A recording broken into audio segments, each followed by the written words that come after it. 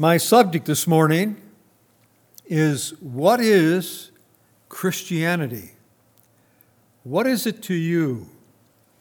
I mean, the basic claim of the early Christian church was that they had discovered a different way of life. And it was simply better than what was offered to them by the non-Christian world. But as far back as we can go, the early church disagreed with each other. When you read the Bible, even Paul and Peter didn't agree. I mean, after they got together and they went over everything, yes, they did agree then, and they were one.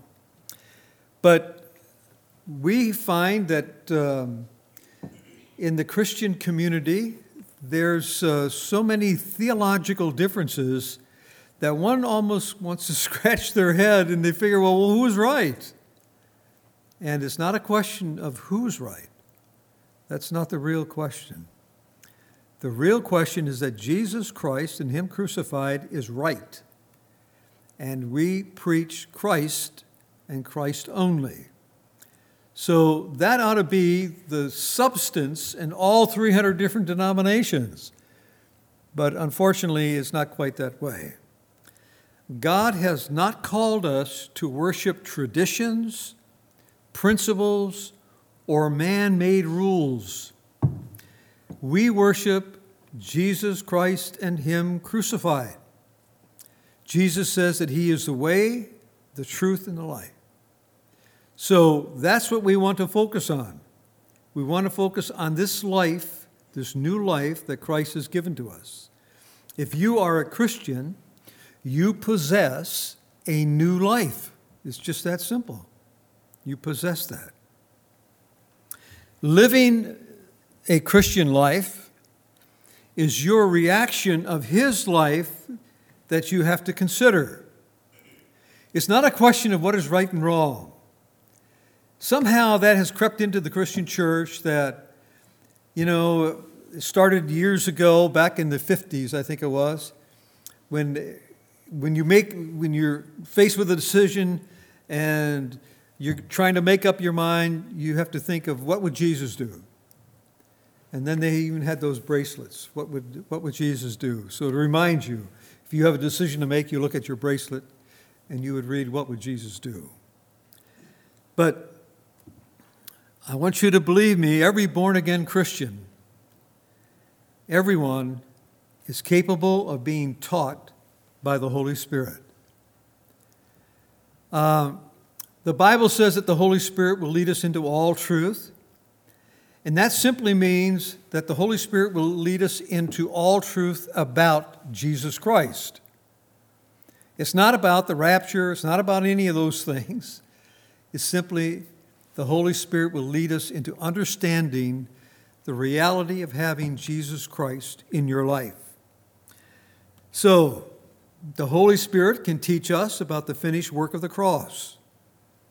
It can teach us about the power of the resurrection. It can teach us about walking in newness of life. It can teach us all that if we will listen to Him. Now, our relationship today is far different. It invites us to experience something that the Old Testament people only could dream of. They had no idea of what we have today. They dreamed of it. Some of the prophets told them that one day it would happen, but they never experienced it.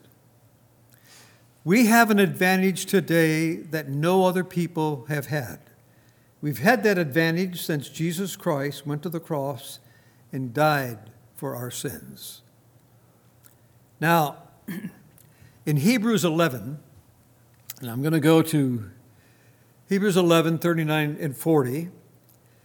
In my Bible, the subtitle in Hebrews 11 is The Triumphs of Faith. And then it starts by numbering those who live by faith. And it started with Abel, and it started with Enoch, and then it went to Abraham and Isaac and Joseph and Moses. And then it lists a lot of others too. And then at the very end of this list, it says here in 39, and all these having gained approval, God approved of them because of their faith. They did not receive what was promised because God had provided something better for us. We're the us. Better for us. It's been better for 2,000 years. Something better for us so that apart from us, they would not be made perfect. And what does the Bible tell us today? You are perfect. The Bible says you are perfect in Christ. So, in the New Testament, God introduces us to a better covenant. Now, God made several covenants in the Old Testament. He made a covenant with Moses. And now, in the New Testament, we're introduced to a better one. It could only come into effect in a covenant or a testament. It can only come in after the death of the person who made it. So in the New Testament, after Jesus Christ died on the cross, this new covenant went into effect. Now, I don't know how long you've been going to church, whether it's been for 20 years or 30 years or 10 years or 1 year. You very seldom hear sermons on Hebrews. I don't know why that is, but very seldom do you hear it. Hebrews is telling us about the new covenant. I don't know how many sermons you have heard on the new covenant in your lifetime, but most people have heard very little or none.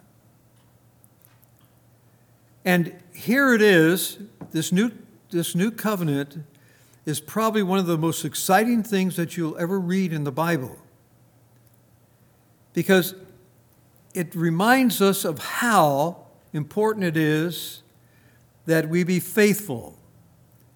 Now, none of us are faithful. None in the Old Testament were faithful. And that's why God turned away from them. But we can read it in Hebrews 8:7. For if that first covenant had been faultless, there would have been no occasion sought for a second. So there was something wrong with the first covenant. The first covenant was God's people said, Lord, all that you ask of us, we will do. And they never did. And so there was a problem with the first covenant. It couldn't be done. For finding fault with them, he says, behold, days are coming, says the Lord, when I will effect a new covenant with the house of Israel and with the house of Judah.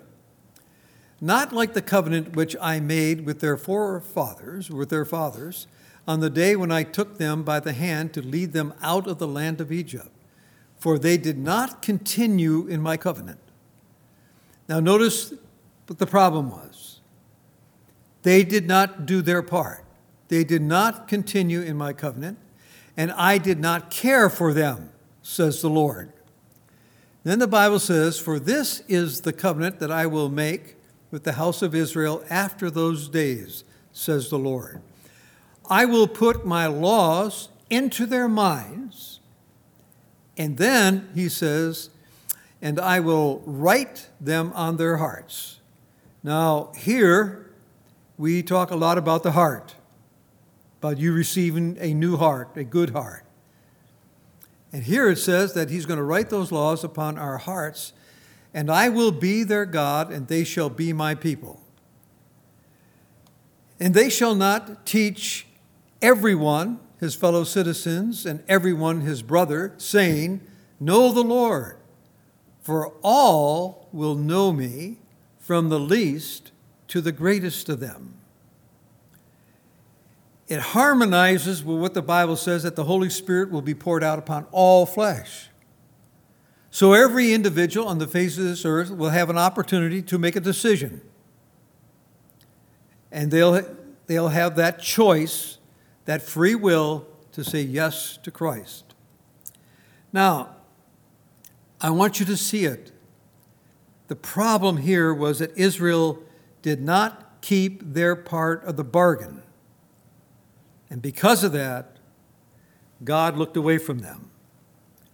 Under the new covenant, which we are under, which went into effect when Jesus died on the cross, this contract with God solved the problem. God stamped his desires on our hearts. You've heard me say over and over, when you said yes to Christ, he gave you a new heart, a new human spirit. He gave you all of those things. And now your desires is to do what God desires of you. You don't always do it, but that's your desire because you are born again. And you'll never, ever get away from that. Now, the Bible says that we will all get to know him. And the Bible says that he will remember our sins no more. For I will be merciful to their iniquities, their sins, and I will remember their sins no more. So it gives us a great deal of comfort to know that our sins are not only forgiven, they are forgotten forever. Forever. Now, under this new covenant, God is going to show us how he solved the problem. The secret to this new way is this: it's not about us. The new covenant is not about us. It's about God's faithfulness to himself. Now, it's hard to comprehend this, but let's go through it slowly. In Hebrews 6:16, it says, "For men swear by one greater than themselves, and with them an oath given as confirmation is an end of every dispute." And then it says, in the same way God, desiring even more to show to the heirs, which is us, to show to the heirs of the promise the unchangeableness of his purpose, interposed with an oath, so that by two unchangeable things. What are those two unchangeable things? It's God the Father and God the Son. So, by the two unchangeable things in which it is possible for God, it is impossible for God to lie. We who have taken refuge would have strong encouragement to take hold of the hope set before us. This hope we have as an anchor of the soul, a hope both sure and steadfast, and one which enters within the veil. That was Jesus Christ that entered within the veil. Then the Bible says, if we are faithless, he remains faithful, for he cannot deny himself. So here we have it. The two unchangeable things. The covenant that was made between God the Father and God the Son. Now, before, all the other covenants were made between God and the people. And the people could not hold up their end of the bargain. You remember when Moses, before he went up to the mountain, all the people said, all that God asked us to do, we will do. It wasn't 5 minutes later than they were building a golden calf to a pagan god. Man hasn't been able to hold up their part of that bargain. The New Testament solves the question to man's faithfulness. It says, if we are faithless, he remains faithful, for he cannot deny himself. Even our spiritual growth is from him. For I am confident of this very thing, that he who began a good work in you will perfect it until the day of Christ Jesus. So even our growth in Christ is given to us through the power of the Holy Spirit, and it's not ours, it is His. His work is what answers the question. And here, these two unchangeable things are given to us from this covenant was made between God the Father and God the Son. Because God knew, He knew that we couldn't hold up to our end of the bargain. So God did the unthinkable. He has taken us out of the equation. Now, we are benefits of the covenant, but we are taken out of the equation, and our salvation is given to us, and our faithfulness is all about Christ. It's not about us. So here we have it. Our spiritual growth is given to us, caused by the Lord Jesus Christ. God's new way is not about us. It's believing that He has what He has already done. We know that when you said yes to Christ, you're given a new heart, you're given a new human spirit, you have the Holy Spirit living in you. That was all done for you. As a Christian, you now possess the life of Christ. The Bible says, Christ in you, the hope of glory. Now, most Christians are concerned about their faithfulness to God. I tell you, the Christian world is full of what-ifs. Through the years, I cannot tell you many times I have heard, well, what if I stop believing? What if I get a divorce? What if I commit suicide? And no matter what they come up with, it's all about you. What if I? What if I? What if I do? What if I? It's all about whether you can remain faithful or not. Our faithfulness to God was an old covenant problem that was solved in the new. He remains faithful. And don't let religion steal that away from you. It's not about you. It's about the Lord Jesus Christ, who died for the sins of the world and set you free. He's not only forgiven you, He's forgotten all that you have done.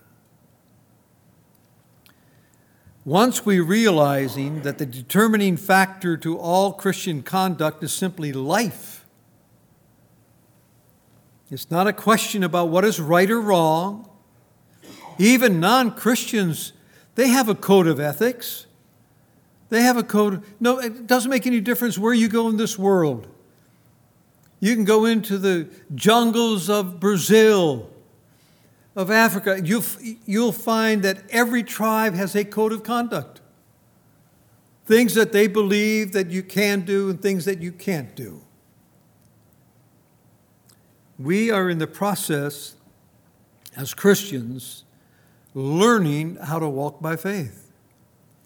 For I am confident of this very thing, that He who began this good work in you, He will perfect it. He will do it through you. For we walk by faith, not by sight. That's what the Bible tells us in 2 Corinthians 5:7. And so in this process of learning how to walk in the Spirit, the fact is that in Christ, that old man or that old nature, what's often is referred to, has been crucified. It's been crucified.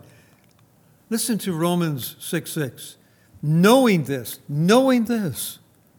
So do you know this? It's knowing this, that our old self was crucified with Him in order that our body of sin might be done away with, so that we would no longer be slaves to sin.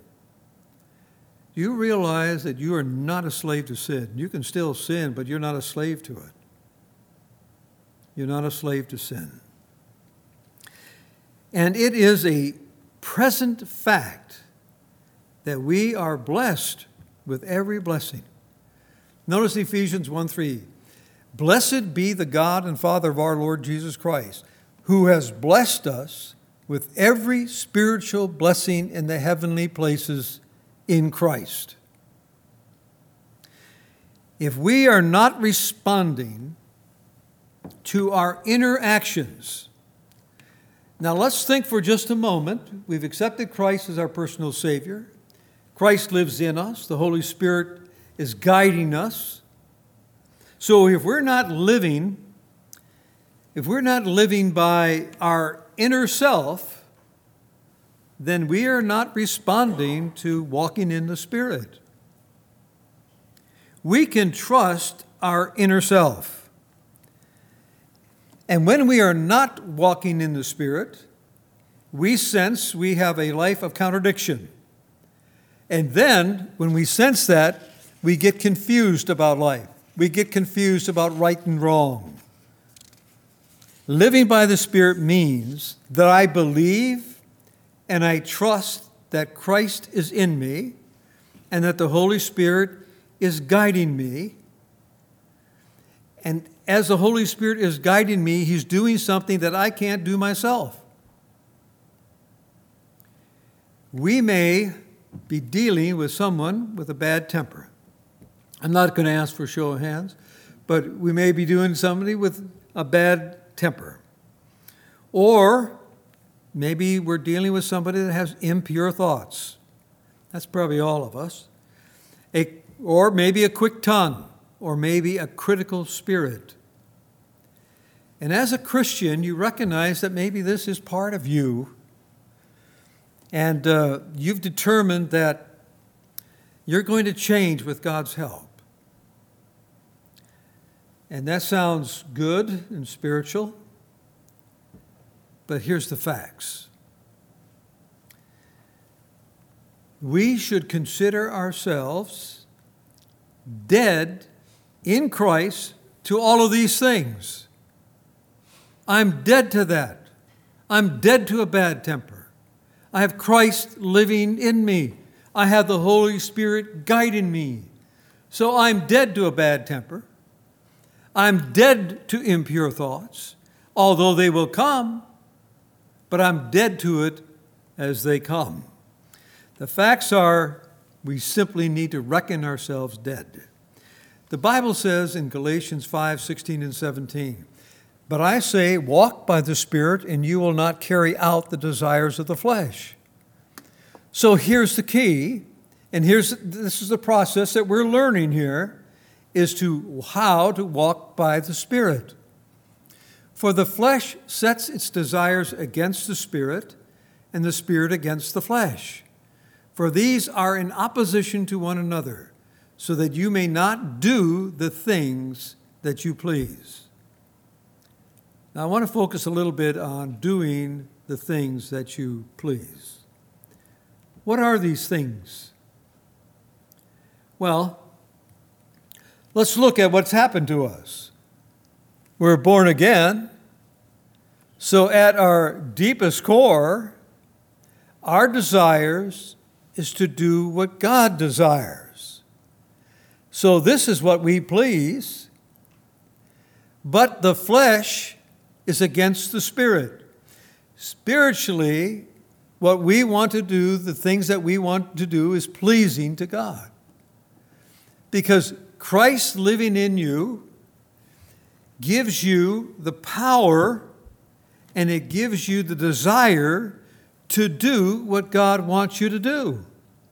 Every one of us here, we desire, at our deepest core, we desire to do what God wants us to do. When we walk by the Spirit, we are listening to our inner spirit. We will hear the very things that God will initiate in our minds. What we are doing is drawing life from Him, the one who lives within us.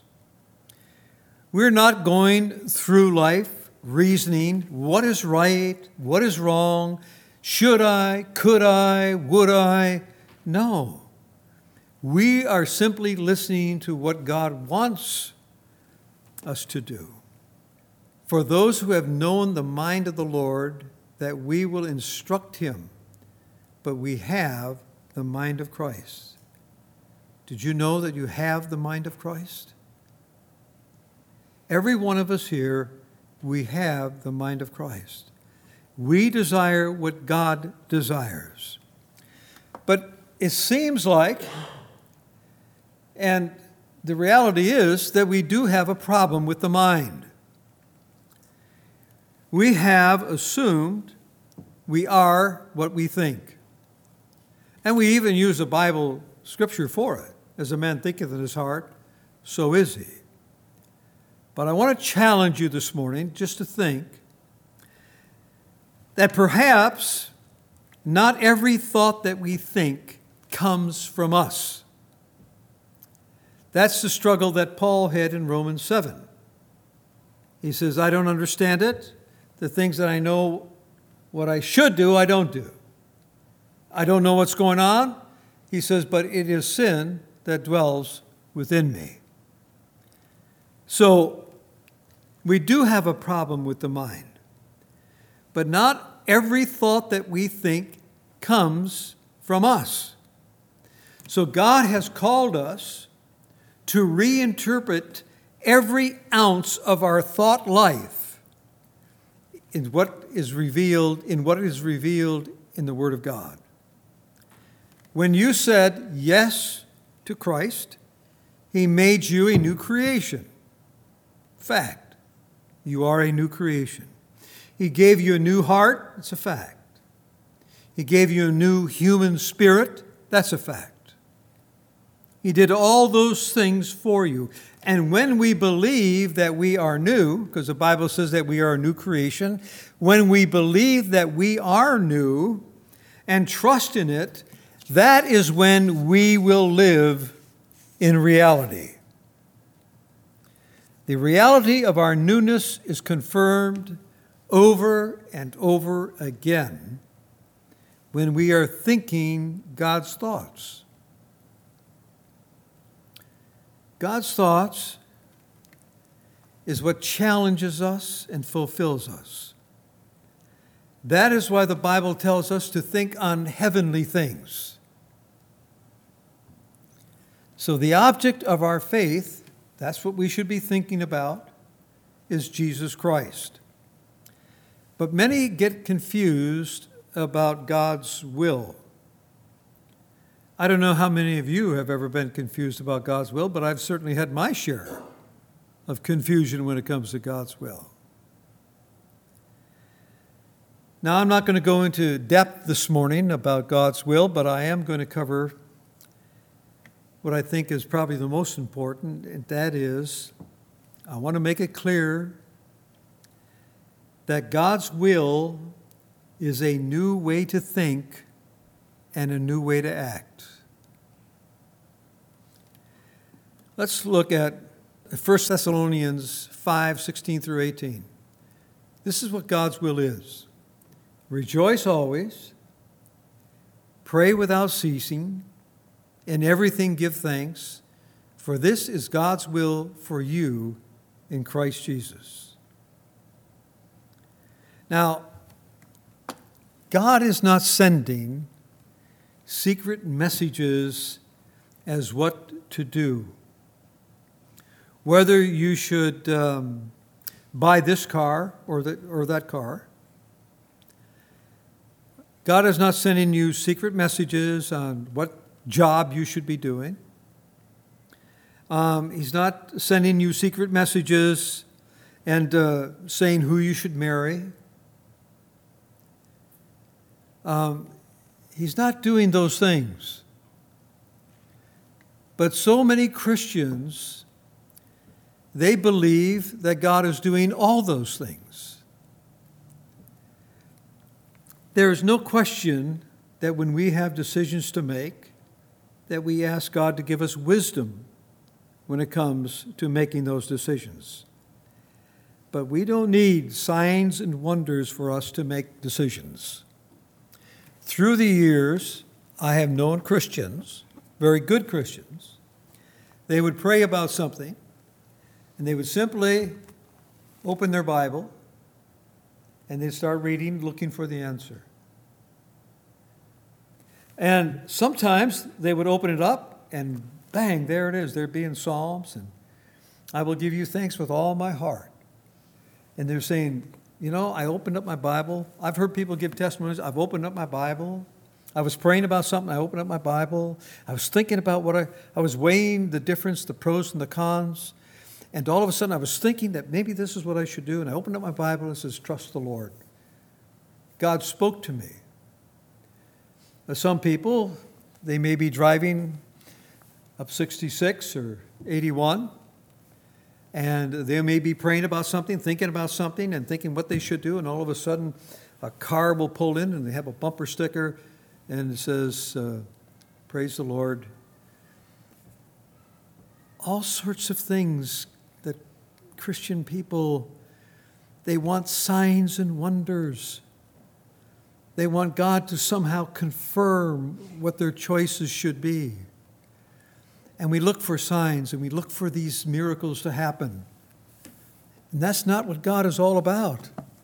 That can become very, very confusing to some people. I mean, I've heard of wonderful stories, and I say, well, praise the Lord. But that's not what it's all about.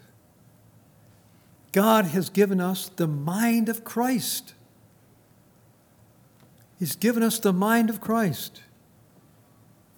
We are given the power to choose. And sometimes in our choices we make good decisions, and sometimes we make bad ones. I have had my share of bad ones. I was interviewed one time, and I was asked this question. Do you pray about everything? And I thought for a moment, and I said, no. No, I don't. I probably should, but my honest answer is no, I don't. Sometimes I just make the decision. And I said, I just trust that everything will work out all right. The next question was presented to me. Has everything always turned out all right? I said, no. No. I said, sometimes when I look back at it, there's great lessons that I have learned, and I could probably say yes, but at the time, no, it didn't work out right. Then the individual said to me, do you know that if you prayed about it, earnestly prayed about it, then everything would be all right? I said, really? Yes. And I said, thank you. I said, I'll go ahead and try and remember that. And so some people feel that you are in Christ or in the Holy Spirit or in God's will, and sometimes you're out of God's will because you make a decision without praying about it. So you're in God's will one time and you're out of God's will another time. So what is God's will? The Bible says, rejoice always. Pray without ceasing. In everything give thanks. For this is God's will for you in Christ Jesus. Pretty simple, isn't it? I want to tell you something, that you are never out of God's will. Never. You have Christ living in you. God's will is for you to be saved. you are saved. God's will is for you to have Christ express himself in you and through you. You have that. The Bible says that he will never leave you nor forsake you. He will be with you always, even to the ends of the earth. You are never out of God's will, because his will is that you be with him, and you are with him, and he will never leave you nor forsake you. We make decisions based sometimes on what we feel that we know, and sometimes it doesn't turn out that way. And it's all right. It's all right when it does. All things work for good for those who love the Lord. It seems like all the bad decisions I've made, and I've done my share, it still has worked out for good. And so now I can praise him. I can praise him no matter what works out, no matter what happens, I can praise him. I can thank him. I can rejoice that he is in me and I am in him. And that is the bottom line. So, we never fall out of God's will. God will never leave us nor forsake us. He's with us to the very end, and we can rejoice. We can pray without ceasing, and praying without ceasing is not going through a bunch of words. It's just being thankful. It's just driving in your car, going up 66 or going down 81 or wherever you're going, and you're thinking, wow, God is really awesome. God is really good. My car is actually running. And everything is going to work out. All things are going to work out for good, simply because we love him and trust him. And that is the message. That's the message for every one of us, to know that all things work for good for those who love him. You and I, when we said yes to Christ, we told him that we loved him. And he responded. He came in, cleaned house, forgave us for all of our sins, cleaned house, and then his only desire was now, for the rest of your life, to allow him to live in you and through you. Let him express himself in you. Shall we pray? Our Heavenly Father, we thank you and we praise you for the truth that sets us free. We thank you, Lord, that when you came knocking on our door, we're thankful that we opened that door and said yes to you. We're thankful that you came in and cleaned house and created us anew. And now we have a new life. And now we have the opportunity to express that new life by allowing you to live in us and through us. So I pray that you'll continue to meet every need that we have. I pray that we can trust you, believe what you say is true.